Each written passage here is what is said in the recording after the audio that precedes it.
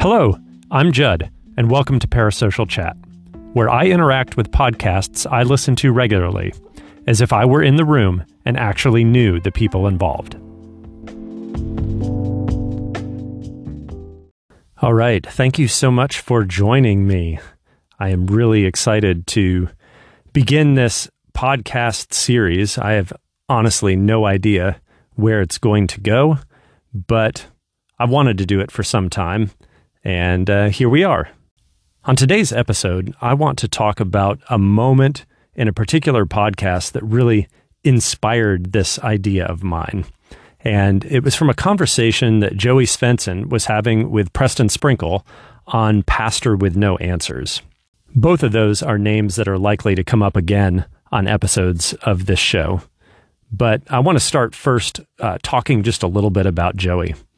I've been listening to him on and off for probably 5 to 6 years across a couple different podcasts. And what I really appreciate about Joey is his approachability, his honesty with his own struggles and doubts and life circumstances, as well as his willingness to talk about just about anything, to really go there on just about any topic and not be afraid to really say how he feels, even at the risk potentially of hurting someone's feelings, maybe, although he would not do that intentionally, or offending someone even. He's the kind of person that it doesn't take long listening to him before you feel like you get to know him, that he's a friend of yours.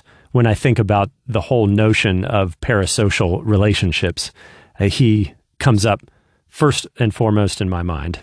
So on episode 277 of the Pastor with No Answers podcast, Joey and Preston were talking about the very complex issue of transgenderism. And in about 29 minutes into this discussion, Joey asked this question of Preston, essentially, and I'm paraphrasing here as I usually will. I won't quote people directly. Joey asked, let's say a person is having feelings of gender dysphoria. What is the right thing for them to do? How should they respond to those feelings?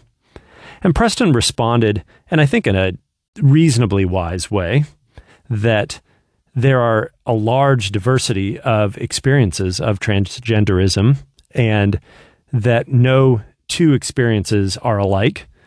And given that, then, he said that it's wise to pause and to consider those feelings and potentially the reasons behind them. And from there, he went on to describe a couple different circumstances that I would agree might require some caution before just proceeding to say, well, I feel like I should be a person of the opposite sex, therefore I'm going to pursue a transition. However, what I wish Joey had done in that moment is pushed Preston just a little bit harder to say, okay, well and good. There may be circumstances where a gender transition is not the right thing, or at least should be pursued with some caution. But does that mean it's true of all circumstances, that there is never a situation where transitioning to a new gender is appropriate?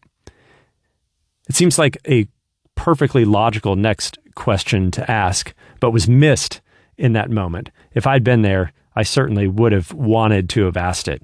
I'm really curious how Preston would have responded in that case, given as he's coming from a more traditional Christian position that says that God created male and female biologically, and that those are inherent and should not be changed. Personally, I would answer that question by saying, yes, absolutely, there are some circumstances, and perhaps most of the circumstances, where a gender transition is absolutely appropriate for a person, given the feelings that they are having and the situation they find themselves in. The entire episode is definitely worth a listen. And I should say that it isn't just Joey and Preston the whole time. There is a third person involved, the Reverend Brandon Robertson, who is himself a member of the LGBTQ community, who provides some counterpoint to Preston's position. Overall, it's a solid discussion. There was simply that one moment where I wish it would have gone a little deeper.